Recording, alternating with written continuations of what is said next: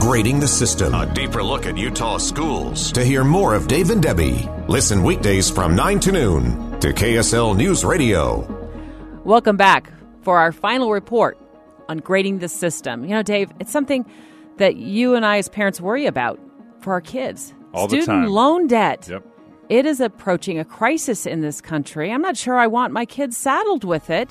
So I'm excited to take a good look at college and whether it's worth it. Yeah, let's listen into an in-depth report from our producer and current college student, Andrew Holt. A day in the life of a college student might include lectures. Gravity is a rather special force. Papers. But it also has this. And this. So how are students coping? I talked to one. Meet Sage. I think for me personally, college was worth it for the experience, the people I've met, and the things I've been able to do.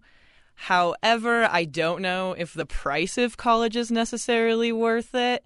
I guess I will find out once I graduate and actually make back any of my investment that I've made thus far. We hear now that college is an investment. So will students like Sage and me eventually get the return we are counting on? I talked to State Auditor John Dougal to see if college is a worthwhile investment, and also to Dave Buehler, the Commissioner of Higher Education in Utah, to get his take too. I wanted answers. Is college really worth it? College is definitely worth it, and there is so much data that supports that. That's Commissioner Buehler. Let's hear from John Dougal. It depends. Let's look a little closer. For some students, it's definitely well worth it. For other students, it doesn't make sense for them.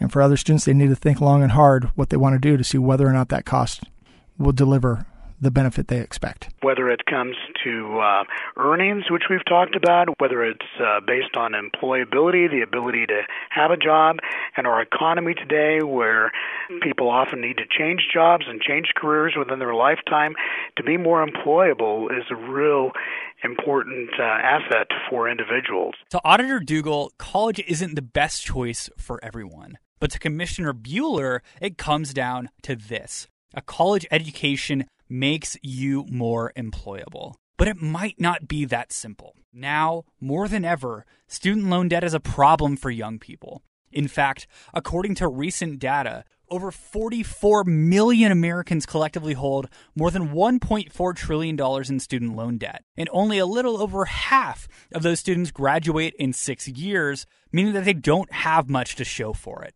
Both Auditor Dougal and Commissioner Buehler call college an investment. But Sage isn't sure if her investment will really be worth it. I was one of the lucky people who was able to, take out loans and hopefully be able to sustain them and pay them off once I graduate. However, I am hyper aware of the possibility that I am not going to be able to do that. What we do know is that Utah has some very affordable degrees. We have among the lowest tuition in the country at our public institutions. Grading that part of the system, we get an A. But are students actually graduating, and are they actually earning more money? I told Auditor Dougal about my admittedly not lucrative political science major, and he says it might not be enough. The majority of students I know that went into political science have to then go to law school or get a Master of Public Policy or a Master of Public Administration to actually have it be able to provide the lifestyle that they're expecting. For me and my fellow poli-sci majors, making more money means spending more money.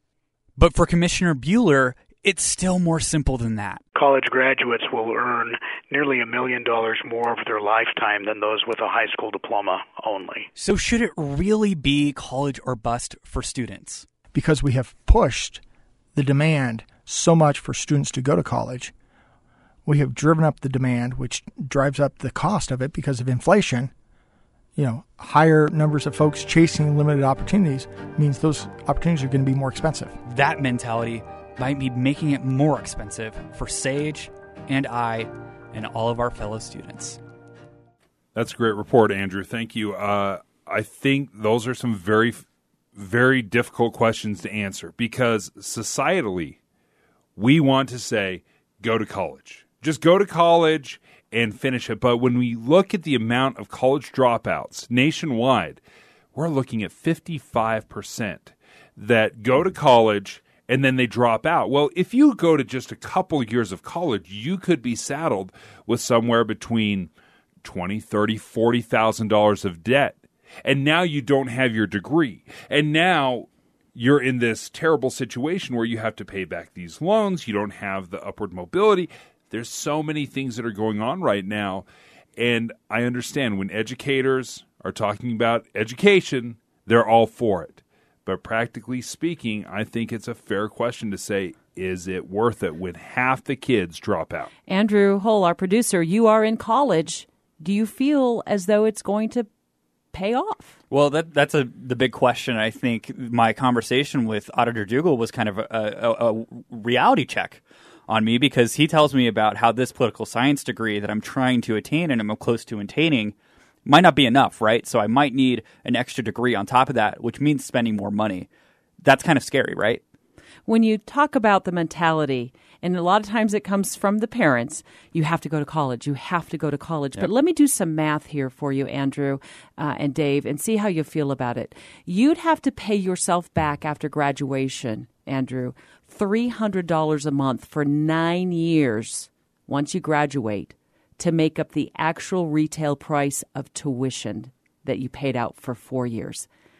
Does that give you food for thought? It's kind of sickening to think about. You know, it's like I really am counting on, first off, attaining this degree, you know, assuming that I'm going to get it, which I think I will, but also what job am I going to get after I get my degree? I've got a good job now, and I'm probably going to stick with it, but I'm one of the lucky ones.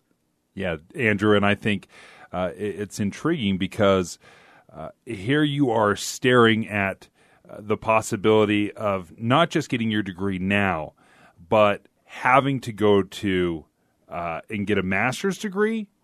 How does that make you feel? That seems a lot more difficult than just getting the 4-year degree that I'm already close to getting, right? Yeah. So we hear all these excellent stats about how much college graduates are getting are making an income after they graduate, but all of that assumes that they have to graduate and they have to get their degree. Yes. That's not true for everybody. And we know a lot of college students are dropping out. So, Andrew, I'm curious, what grade, if we're grading the system, would you give your college experience? You know, I'm inclined to give it a C just because I don't think it's been perfect. And I think it needs improvement. And I wouldn't call it a B. I wouldn't call it an A. It's not above average.